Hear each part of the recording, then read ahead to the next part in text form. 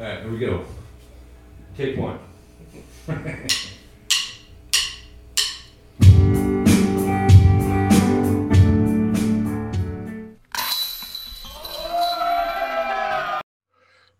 Have any of my listeners ever achieved a Guinness World Record title? I have not, but my guest today has. And not only has he received this honor, but it's also in a sport that I am horrible at. So please stay tuned. So you and I both can meet Scott Stokely, who is a professional disc golfer, teacher and author, and also fits into the premise of our podcast, High Walk Clean. I'll see you in a dream. I came nightmare. Taunted by lies. Climbing Everest without a rope. Hey, it's time to get high, and one of the greatest ways I get high is by hearing amazing stories of people who have tripped and fell in life, but stood back up. My name's Eric McCoy, and thank you for joining me again on High Walk Clean. You know, as that saying says, it isn't what happens to us that is of importance, but what we do about what has happened to us that is of most importance. You know, I made bad choices in my life. I experienced and had to walk through the consequences that I created. But check it out. I stood up, I dusted myself off, and with hard work and determination, I believe that I'm doing important things. So my guest today is a professional disc golfer. He's a teacher. He's an author of Growing Up Disc Golfer. He has published an instructional book and video about disc golf throwing techniques in 2001. He has earned 17 world and national professional titles in major tournaments before leaving the sport in 2000. I think we're going to hear a little bit about that. He returned in 2014, and he continues to tour. From my research and what I was able to find in 1987, he set a juniors distance record of, if everybody figured this out, 155.83 meters. In 1995, he threw a Discraft X-Clone 200.01 meters, beating the previous Guinness World Records. He also broke his own record in 1998. And in 2001, he also set a record for the longest throw sidearm, which apparently from what I could find wasn't published. Scott, I want to thank you for joining me today. Thank you for having me. So, you know, it's funny. There's only been a few times that I have played this sport, and I am not good at it, and I really suck at it. And what's funny about it is we used to take our clients at the first treatment program that I actually worked for to a park in Huntington Beach. I don't know if you've heard about it. It was. I've been there, off Beach Boulevard. But you know, I honestly used to find it interesting with the serious people with huge bags full of all kinds of different types of discs. we were renting them and had no idea there was putters, there was mid-range, and there was drivers. Were you one of those people? Well, no. I mean, I played out at that course when I was younger. Okay. If it's the same one, there was when I started playing, there was one course in the world. I started playing on the world's first course when that was the only one. But I started playing regularly, you know, by regularly, I mean every minute of every day by 1981. And by that point, the course in Huntington Beach was on the ground. So it's one of the oldest in the country. I never knew that sport even existed until I was probably close to 30. Yeah. It's hitting critical mass now. There's about between 10 and 12 million players. now worldwide on 12,000 courses. And the sport this last year grew by about 70%, 80% by whatever metric you have: disc sales, organization membership, club stats. So it's blown up. It's pretty cool. Yeah. Okay, so tell me a little bit about your story. So you were so at a young age you started the disc golf, and then from our conversation, I guess you had left it for a while. Yeah, well, I left it for the first time when I was around 18. I didn't completely leave it, but I wasn't taking it serious. I played every day as a kid. And then I decided that I wanted to spend my time playing poker and getting high and I honestly call a lot of it just normal kid stuff, at least in LA at those times. It wasn't that unusual. But I certainly wasn't going to excel at anything. So if I had been in school, I wouldn't have been excelling at school either. So I was playing disc golf every day, and now I was playing recreationally. And then I found the sport. I came back when I was 20 and then took it real serious and took it very serious for the next 11 years after that. That was up till 2001. And that's when you actually broke some of those records, or? Yeah, everything I did on the course just about took place in the 90s. So I set a bunch of Guinness World Records, bunch of world and national titles. So I was a real successful competitive player. In just disc golf, I was ranked number 2 in the world for many years.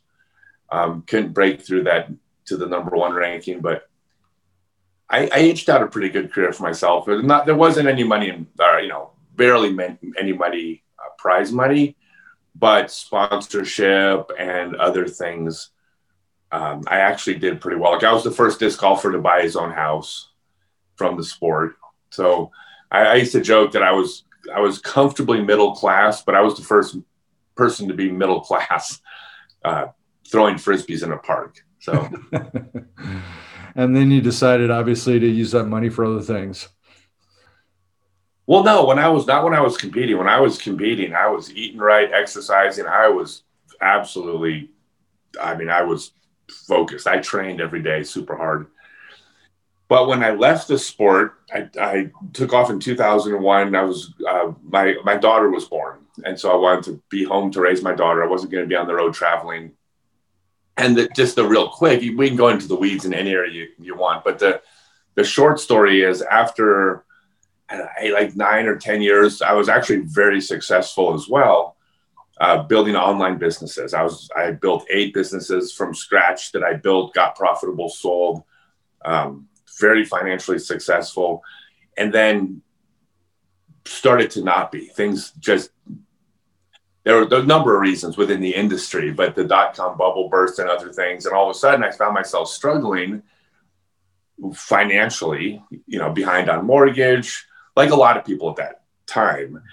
And I made what I felt at the time was a very rational decision, that basically, if I slept less, I could work more.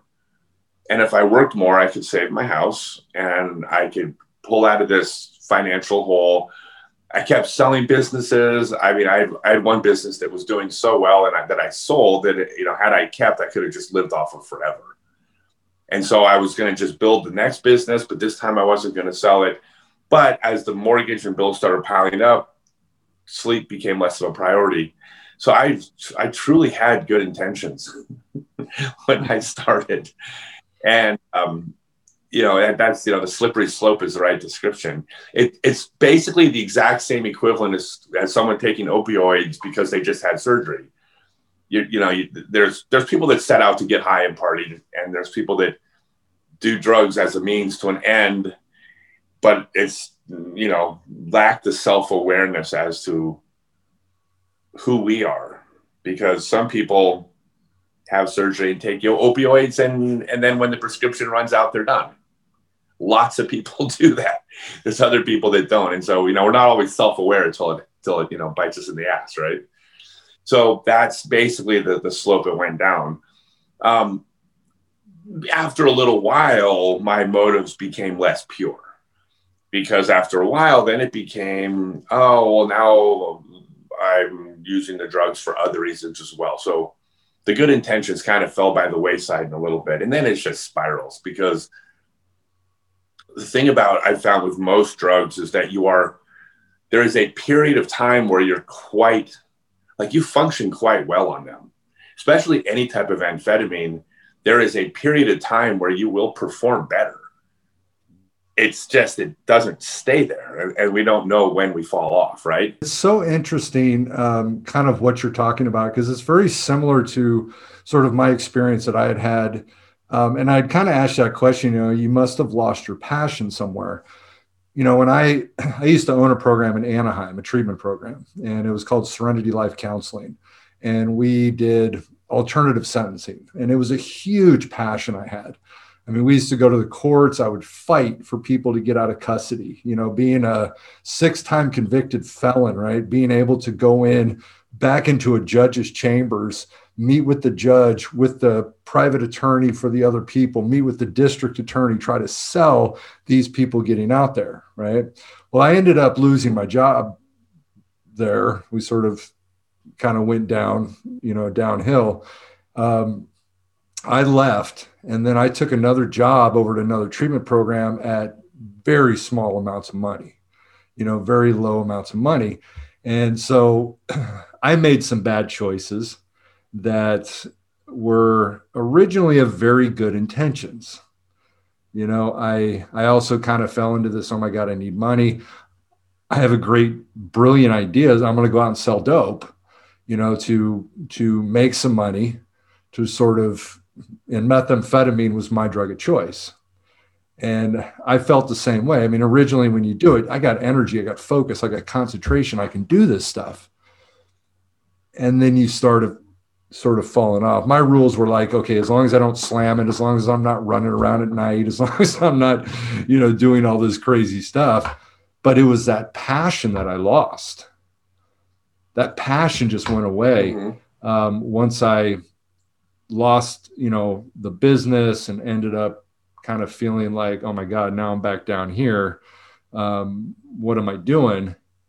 And things stopped meaning, there was a lot of things that weren't of importance to me anymore. Is that kind of something you relate to?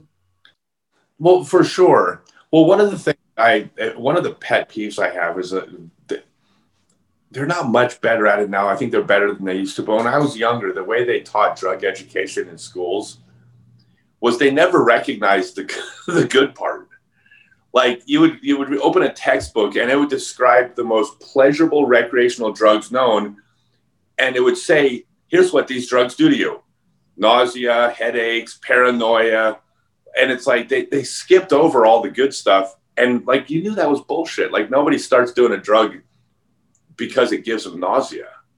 No. Right. So like, there is a period that it works. I mean, there's people in Silicon Valley that have been popping Adderall for 15 years and they're still doing just fine. There's also people that go down the slope in a month, right? We don't know who we are. We don't know when that tipping point happens. That's what I think. The self-awareness, maybe even self-awareness, is impossible, right? Because like, we don't know. But as far as losing the passion, yeah, I mean, that's the transition went from business to getting high. Mm-hmm. Like, so I had a passion when I was doing drugs. My passion was doing drugs. I mean, that was, I mean, I just switched, I switched passions. But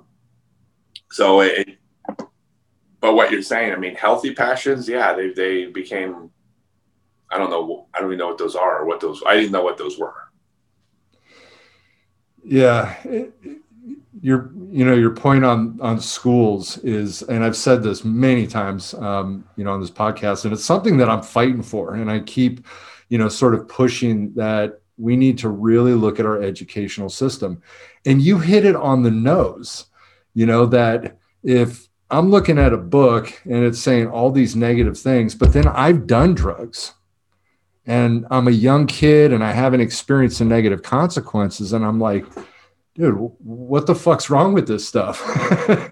This feels great. It's wonderful. You're full of shit. You don't know what you're talking about. Just say no, was the mantra. Good old Nancy Reagan, when I was growing up. I, this day, like my first rehab, when I was a kid, my mom put me in a couple of rehabs. They didn't work. I thought they were silly. But I remember, like, I mean, I have a memory of being in some big group session. It was one of the, like, you know, once a week, the parents would come into some huge, like, room with like 15 kids and 25 parents. And I was new. And they said something about how to quit drugs or how I couldn't quit drugs. And I said to them, oh, I could quit if I wanted to, but I don't want to. And everybody goes, oh, you're in denial. And I'm like, no, I didn't. I was put here. I like doing drugs. Drugs are fun. There was no consequences. I was 15 years old. And I mean, there are at 15, of course, but there hadn't been in my life. I was doing psychedelics and having a great time. And so they were telling me that I wanted to quit drugs. And I'm like, you guys are wrong. When I get out, I'm going to do them again. I mean, the connection, there was a disconnect between reality and the way it was taught. You said you went to your first program at 15? Well, yeah. So when I stopped playing disc golf, I was like 8. I was like somewhere around 18, 19, between 18 and 20 around then, because I was doing harder drugs. But from the time I was like, I mean, I smoked pot at 12 and mushrooms at 15. But I've never felt that mushrooms caused any problems in my life. I never had a bad experience. So nothing was really going wrong in my life because of eating mushrooms once in a while. Later on, but I was put in rehab with, you know, kids shooting dope and people, you know, doing other drugs. And I'm like, that's not what I'm doing. I'm just having fun with my friends watching Pink Floyd. So, you know, like a lot of kids. And by the way, a lot of kids are in there too. They smoked weed 3 times and their parents caught them and threw them in rehab. Like that would happen. And I'm like, oh my God, you have no idea. The vast majority of kids who smoke weed 3 times live healthy, productive lives. So it was weird. It was business. That's all. So I was, director of a place in Newport Beach called Newport Coast Recovery. And we had a good majority of our clients that were 18, 19, 20 years old with rich parents. That similar scenario. They had, you know, smoked weed a few times. They got caught drinking a little bit. Nothing major had happened in their life. And that was our battle. You know, our battle was, how do you work with these people? You know, how do you get these people to understand that, okay, we can look at the fact that, yeah, you know, and I look at my life and early on, the drugs didn't have major consequences, but they did later. You know, I mean, I had tremendous consequences. You know, 2002, I was looking at 15 years in prison. And that's the hard thing to get the kids to understand. But I think part of it is we got to make sure that we go in with honesty. You know, if you're talking to young people, you know, or high schools, for instance, and this is a lot of what I've said before, but, you know, if I go to a high school and I want to talk to kids, I need to say, you know, I love getting high based on even on my premise of high walk clean. I don't do drugs, you know, but I love getting high and I still love getting high today, but I do it differently, you know, and if I went in with that mentality, people would listen more rather than, oh yeah, drugs are bad. Don't do them. You know, they're going to kill you, but which they will, sadly, for a lot of people, but how do we get them to open their ears? You know, how do we get them to listen? There's so much I can relate to in your story because, you know, like in the 90s, I ran off with the Grateful Dead, you know, and I did that scene for some years and LSD, and I loved LSD. I didn't have, you know, I never had a bad trip. Mushrooms, never had a bad trip. I still even think today, it's like, well, man, it'd be great to still do some, you know, because they're non-addictive. That's just kind of where my mind goes. I don't do them today because I need a clear head, you know, and right. So that's where I've gone in life. I think one of the problems that the educational system gets wrong is they have this thing, a single thing called drugs. And there's not drugs. There are different drugs that have different effects and different consequences and different. I was in Colorado And in Colorado, I mean, the amount of people that smoke pot in Colorado is very, very high percentage wise. I mean, it's just part of the culture there. And they are not a state that is facing problems with meth and opioids. And I mean, it's just not. There's an entire culture of people who are like, they're not drinking and driving and they're not beating their wives because they're smoking weed. But it's given the same name as heroin and meth. And it's weird, right? Alcohol, cigarettes, you know, I think it's an unfair teaching thing to call something drugs when it's kind of like, no, that drug's bad. That one over here, guess what? Your parents have done that, you know? You know, I teach at a school, and I mean, we do define drugs as, you know, and this is sort of the way they do define a drug, is anything that alters the functioning of your central nervous system. And so by that definition, caffeine's a drug, nicotine's a drug, you know, LSD, mushrooms, all of that stuff are drugs by that definition, which is sort of the way medically they define it. Pharmaceutical medications, I mean, those are drugs, you know. Where do you stand today? Where do you stand today on that idea? Do you smoke weed? No, I don't, but I'm not anti-pot. I think I've just aged out of it. I mean, I worked really hard. I am not, there's nothing about me that's anti-pot. I'm pro legalization, but it's been a few years just because I got too much time. I got too much work to do. Mm-hmm. So, I can't even tell you the last time I drank. I mean, I've never been a drinker. I can't stand being around people drunk. Mm-hmm. So I guess I'm basically 100% clean and have been for a while, but it's not because I'm anti all these different things. It's just because I don't know. I like being present. For me, a lot of it's about, like, my life has never been better. Like, I want to just absorb every single second of it. I want to be present with my partner and present with my friends and present. Not that I'm too close to my friends this year, but so yeah, but I have very strong, I mean, I'm pro legalization of everything for a lot of reasons. You know, I fall like in a very middle ground, but I don't smoke. I'm 100% legalization. I think that legalization is the route to go for, it's going to reduce a lot of the problems that we have. Anywhere they've looked into it. I mean, they decriminalized everything in Portugal. I think they just had their 10-year anniversary a couple of years ago. And according to the most recent poll they did on the 10-year anniversary, something like 97% of people said they would not want to go back to the way it was before. Mm-hmm. That it just improved on all fronts. I mean, not just reduction of use, but reduction on societal harm. And yeah, I mean, that's a whole other topic. But I think that all the metrics have shown that prohibition doesn't work. It's not effective. Mm-hmm. So I'm definitely pro legalization, but it doesn't mean because I want to get high or that I want my daughter doing meth because she can buy it in a store. That argument that, oh, if we legalize it, more people are going to do it. That's not the way it's going to be, because, I mean, people don't not use drugs because it's illegal. The people that don't use drugs are the ones that say, I want a different life. I don't want to, just like you had said, I don't want to be bogged down by, you know, my head being foggy, not being present, that's why people don't use drugs.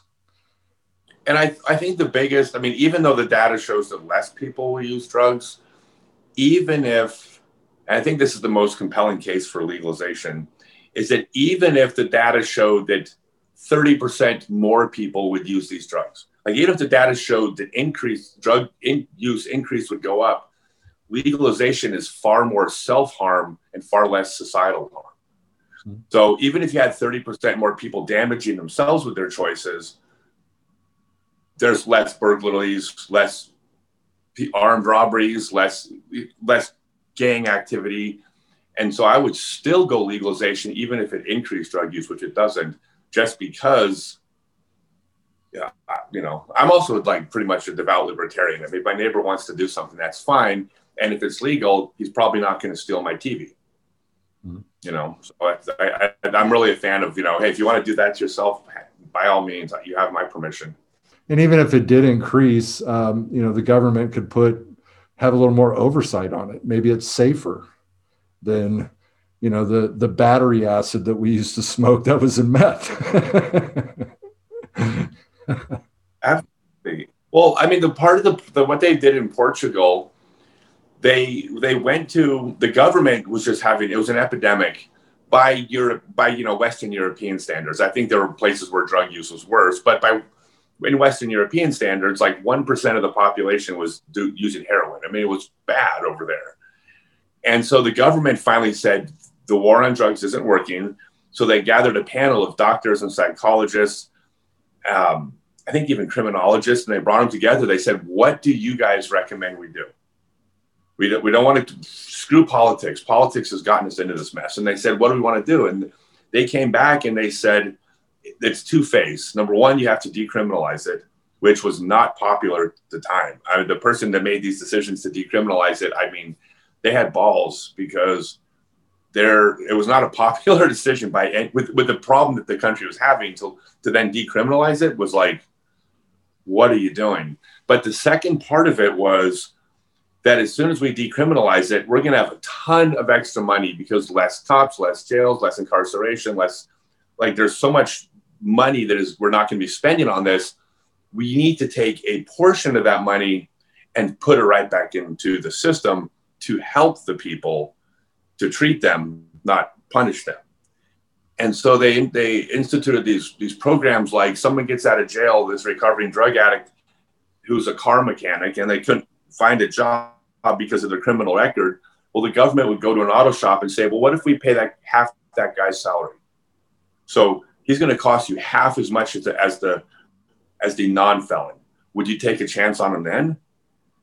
And at some point, money talks. And now people got integrated back into society. We're less likely to, obviously relapse or go back to what they did before, because now they had opportunities that the war on drugs took away from them. So a lot of it is, it's not just decriminalizing it. That was just, that was the first step in the process. But they treatment programs, they have all sorts of stuff over there that's funded by the government that they put the money into. But far less money went into that than went into jails and cops and, ER visits for people that got stabbed for their wallet, right? Yep. Sorry if that sounds a little bit, but I'm a real big fan of what they did. I mean, they tried this model and it worked. And so. You have so many people that are, 12-step, like gung-ho type people that, if you're doing anything except obviously drinking a lot of coffee and smoking cigarettes, then right, you're not clean and sober. But sadly, I just feel that sort of takes away from the major problem of what we're actually seeing. I mean, we can sit here all day long and we can say, drugs are bad and nobody should do them, but that's not reality, because people are right. People are going to do it, whether we like it or not. The reduced supply, I can go anywhere and I can get drugs today. They're not hard to get. And so the question becomes, so what do we do about that? I'm a big fan of that. So I got a question too. So you came, what brought you back into getting to where you are today? What were some of the consequences you experienced? So basically I had taken about 13 years off. And when I took off from the sport, I quit. I was done. I quit. I gave away everything I owned related to it, just about, and then was off doing something separate. And I did not realize that anybody even remembered me.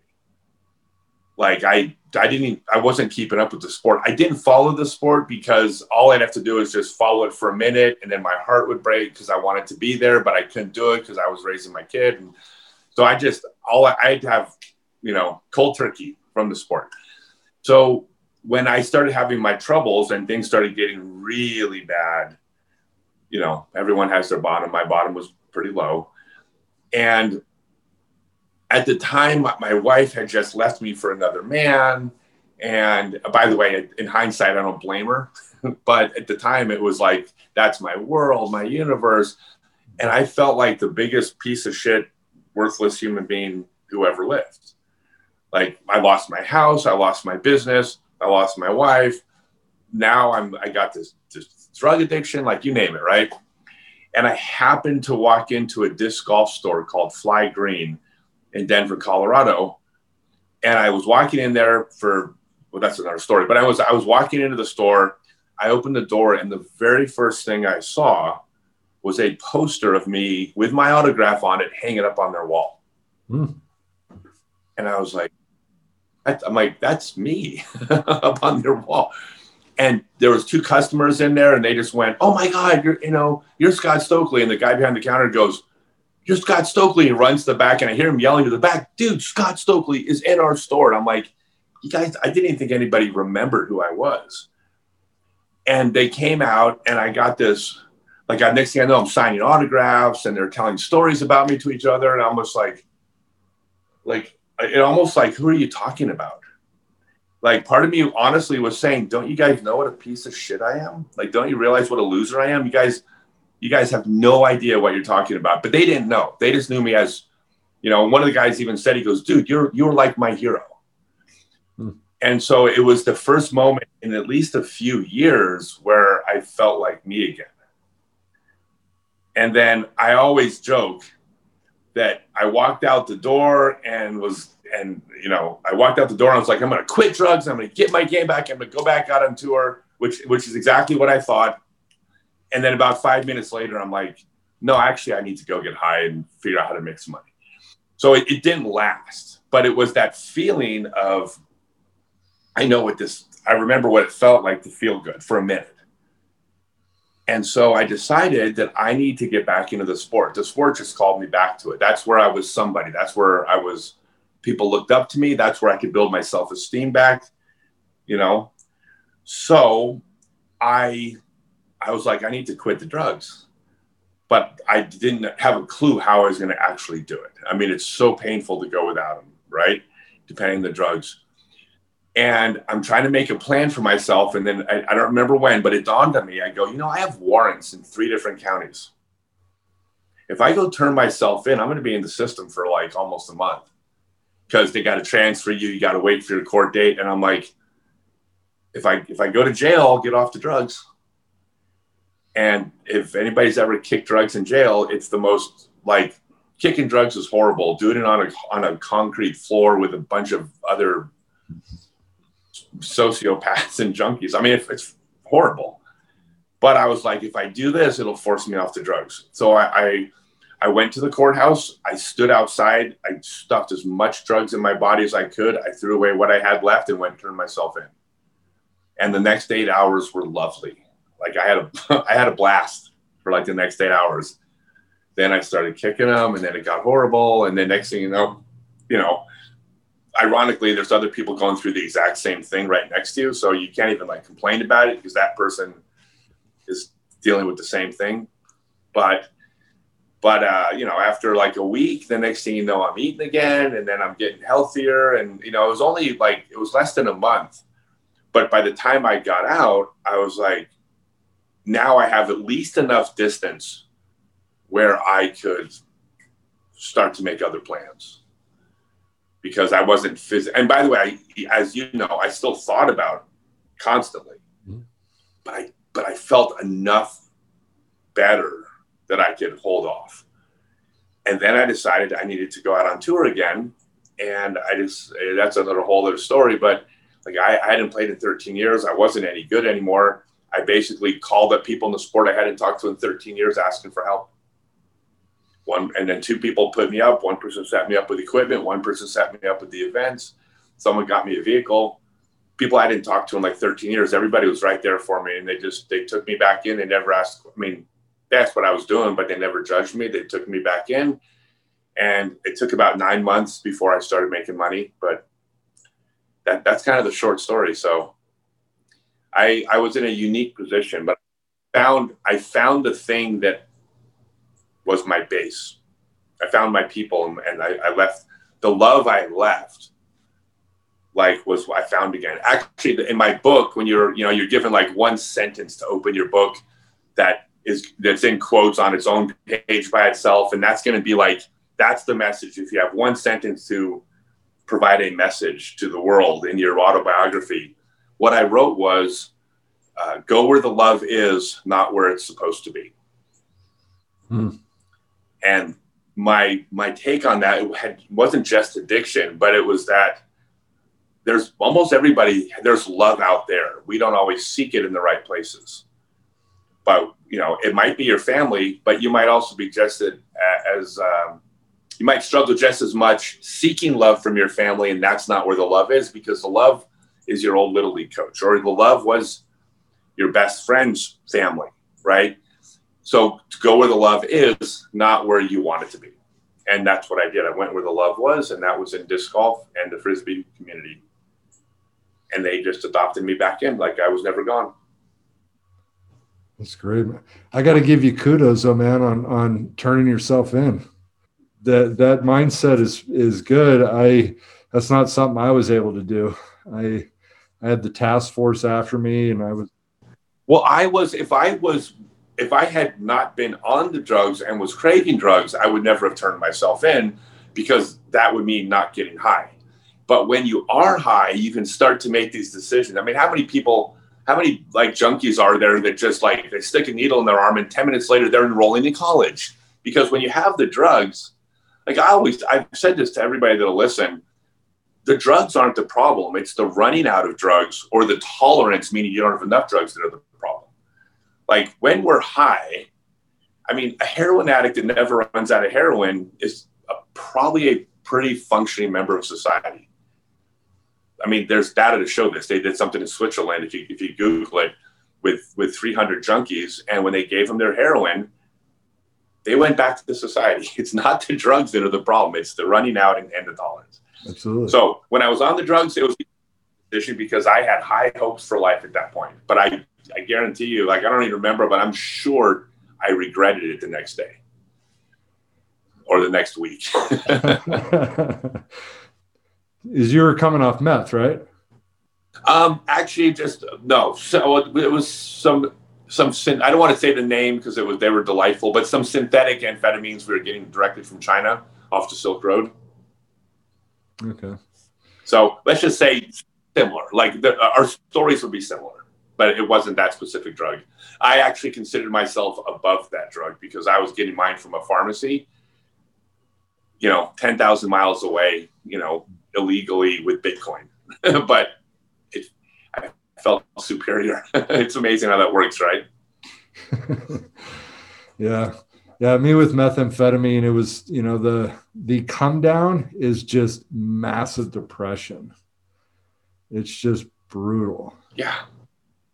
You just want to. Well, and the thing that, yeah. Well, and I've tried to explain, because I'm a very, very public about this to everybody, and I've talked to so many people about it, and I've tried to explain. And explaining what it's like to someone that hasn't done it is like explaining colors to a blind person. Like, you really can't truly understand. But the way I've come close to describing what it's like to be on it and then off of it is that emotions are chemical, right? I mean, when it comes down to it, when you have a nice home and a nice family and you're not behind on your mortgage, you get this sense of well-being and peace and safety and security. Well, ultimately, those are just chemicals in your brain that doing all these things right have made the chemicals release, and then you feel these things that feel good, right? But that's what we're supposed to do. And I've always described that when you do the drugs, you get those same chemicals. Mm-hmm. So you can be in a shitty hotel room with some person you met, the day before, who also is doing the same drug as you, some piece of shit, although you're a piece of shit too. But you're at that moment, for some reason, because of the chemicals, you feel just as at peace as you do when your mortgage is paid and you have money in savings and health insurance. You feel safe and secure because it's just chemical. And so when you run out of the drugs and you're off the drugs, that's the same as losing your savings account. It's the same as losing your home, losing your job. Like, all of a sudden you don't have those feel-good, safe chemicals anymore. It's like, damn, there's two ways to get those chemicals back. One of them is going to take months and months of hard work and savings and dedication. I mean, one's really hard, and one is a phone call away. And so, yeah, everything you described, that depression, is like, it's just chemical, but all you need is just one fix, and then all of a sudden your mortgage is paid again in your mind, right? Well, the part of the brain that your feelings come from, which most of your feelings come from your limbic system, as you had mentioned with the chemicals and neurotransmitters, is the same part of the brain that pleasure comes from. It's the nucleus accumbens, which Yeah. is all a part of the mid part of the brain, the survival part of that brain, you know. And that's where things get difficult. You know, if I'm doing something that's manipulating my survival part, says you have to do this or you're going to die, right? There's nothing above survival, Right. right? And so, yeah, you're definitely manipulating, you know, that part of the brain. And yeah, getting off it for me, I mean, I had 11 years. 2013, I relapsed, you know, when I had that experience where I lost my business. And, you know, I was out for 6 months. Life went bad real quick. And I ended up back in rehab, which was very humbling, being the fact that I'd been program director, clinical director, executive director of programs, and now I'm back in treatment. And I just that time I just remember going like, I can't do it again. I can't do it again, you know. And I remember, I mean, I'd get into the treatment and I had no control of my feelings, zero, you know. I mean, I could just be sitting there and then just tears flying out of my eyes for nothing. Nothing was going on, you know. I'd sit and watch a movie, you know. I remember when I was in custody in 2002, they had Pearl Harbor, the movie Pearl Harbor, playing in our mod at the jail. And towards the end of the movie, you know, that movie gets sad. And I just remember, like, I mean, I'm like holding it back, got tears running down my face. And you're like, okay, I'm in jail. I'm supposed to be a badass, right? And Well, and that's also, I mean, if you want to describe the negative effects of drugs, just tell someone that you cried watching a Michael Bay film. Like that's level of like that'll scare people straight. I think it was Michael Bay. That the one where they refused to use the word Japanese because it wasn't PC, so they just became the enemy or something like that. Right. Yeah. Yeah, it's tough, man. It's a tough.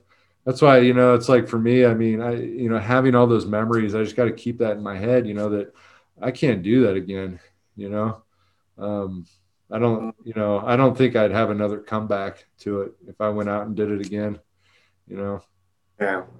And Well, the thing when I said I'm really public, I got a pretty big following. I mean, it's not huge by social media standards, but I got a few, few tens of thousands of people that follow me. And so I do wind up talking about this a lot with people and posting. And the one thing that I say to people that was most effective for me that I learned was that at the time when I was using, I could not imagine happiness without it. Because when you're using and you run out, that ain't happy. Like it isn't happy a week later after you stop using, right? It takes longer. And so it's hard to picture life without it. Like I actually thought, instead of thinking, wow, I was happy for all those years without drugs, I started to honestly believe that if I ran out of drugs, I'd be miserable. I started to believe that I was never really happy without the drugs. That even before I started using, I was never happy, which is not true. I was very happy, and I'm very happy now, but I couldn't see the light. And so, like, one thing I tell people is that if it feels that way, it's not true. That's a lie. That's the lie that the drugs or our brain's desire for drugs tell us, that's the only way to be high, or to be high while clean, right? It's the only way to be happy. But it's not. no, it's that concept. I can get high every day, you know, and but I do it in a way that's different, you know. I mean, your story is based on, I tell clients this, you know, is that, you know, people get sober, people get clean and sober because of what they don't want, but people stay sober because of what they do want, you know, and yes. Everybody ends up in rehab because I don't want to go to jail, or I don't want to lose my family, or I don't want this, I don't want that. But I stay clean and sober today because, I want to have a great marriage. I want to be happy. I want to, you know, be successful in life. And it doesn't have anything to do anymore with the things I don't want. Right. One thing that's, I think, tough is when it comes to finding happiness, though, is that like our brains suck. They do, right? Like if there was a catchphrase that I wanted to like put on a shirt, it's going to be brains are assholes, because brains suck. And the things that cause, I mean, we want to find pleasure in all these things, but sometimes our brains, depending on who you are, it's easier said than done. And some people's brains are fantastic at it. I always feel like that drugs can only fill a hole if the hole's there. Because from being in your world and my world too, you've known people that like they tried cocaine for the first time and you're like, what do you think? They're like, yeah, I didn't do anything for me. And it's kind of like, and they never do it again. And I think the reason it didn't do anything for them is I think probably their brains worked fine and there was no hole for the cocaine to fill, because they were getting enough dopamine, enough serotonin, enough norepinephrine, whatever combination. It was in the right ratio. I'm not trying to sound smarter than I am, but at some point their brains work. And the person that is susceptible to it is the person who, and they might not have ever realized that they were only getting half the dopamine they needed to be happy. And all of a sudden that cocaine filled the other half and they're like, oh shit. But I'm not even sure that person feels better on the drug than the person whose brain operates normally. It's just they were down here and the drug took them up here. I really believe this. And so when people, struggle with the drugs and trying to find happiness, you got to find something to fill that hole.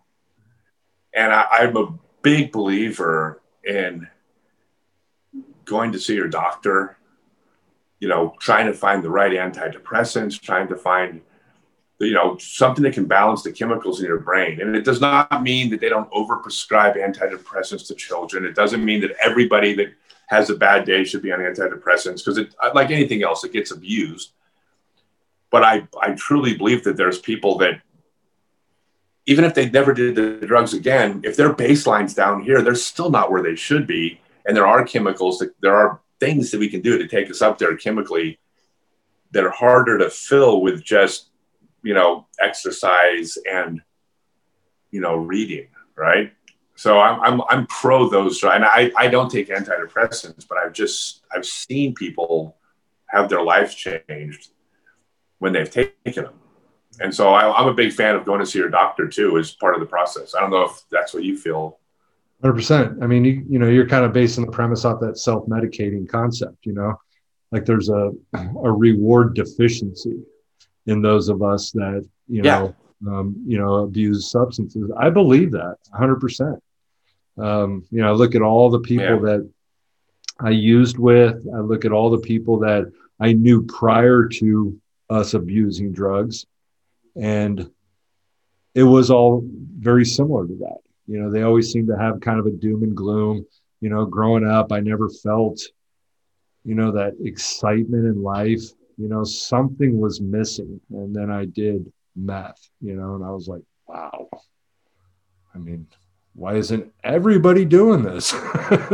That's what I literally felt.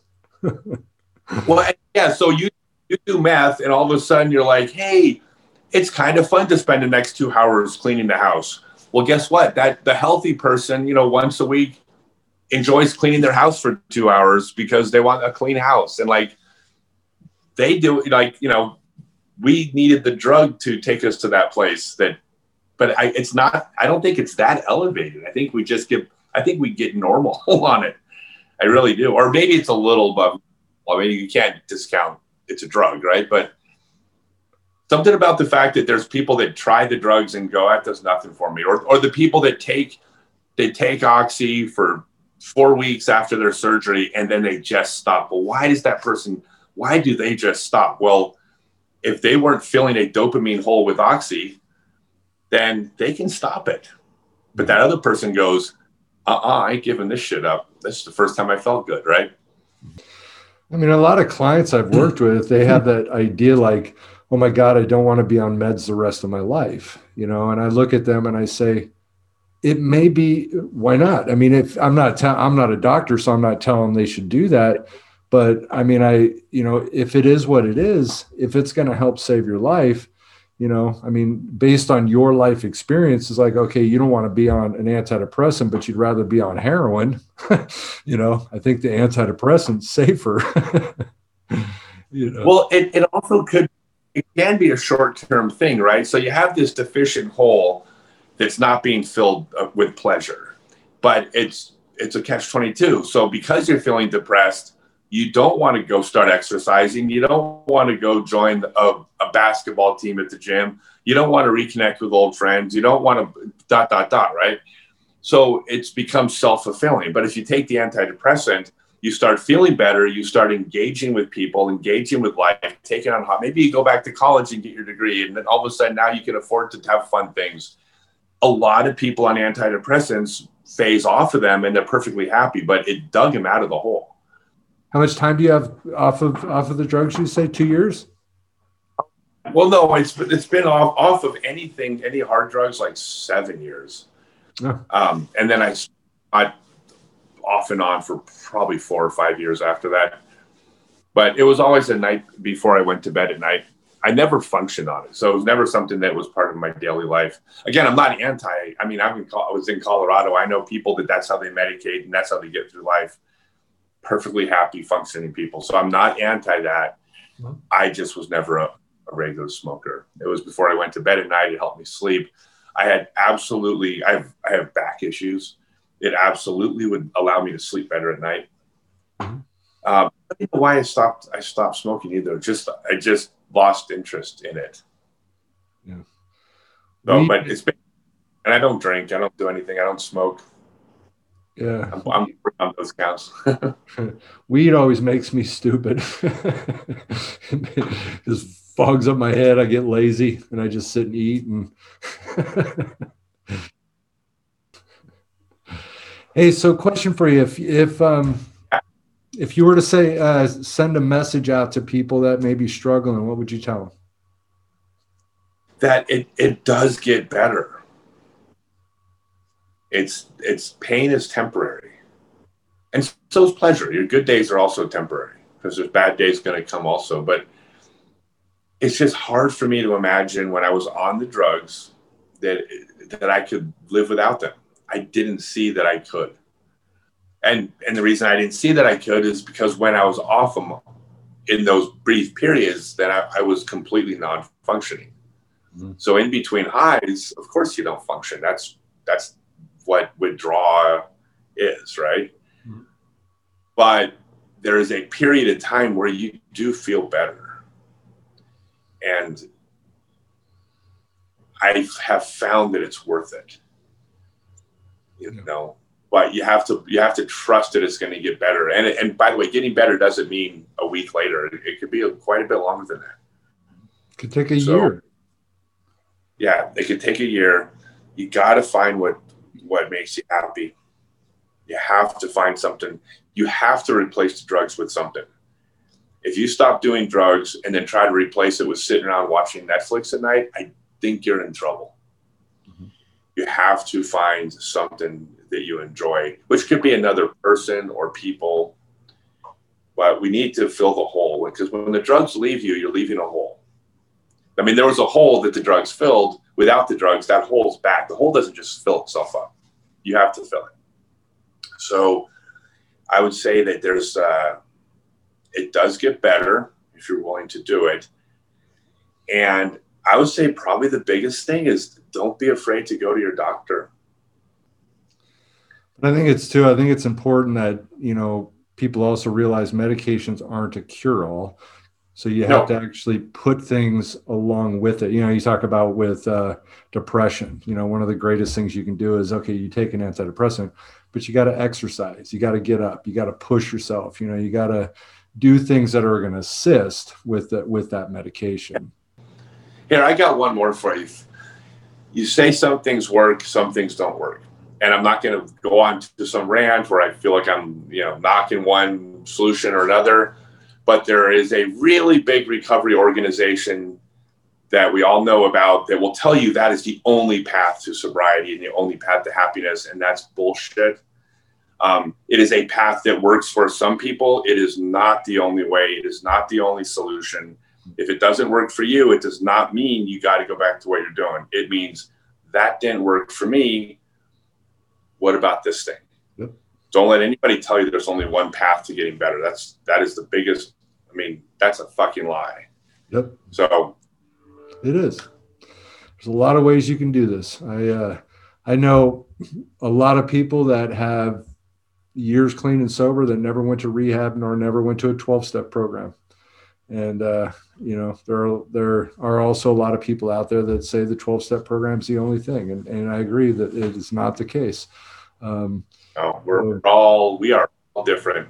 There is no one path for every person. There will never be one way for all of us to get better. Yeah. Hey, I want to thank you so much. Absolutely. Thank you, man. And I want to thank everybody for tuning into another episode of High While Clean. Keep getting high. And as I always say, I'm going to keep doing it clean. I'll see you guys soon. Thanks.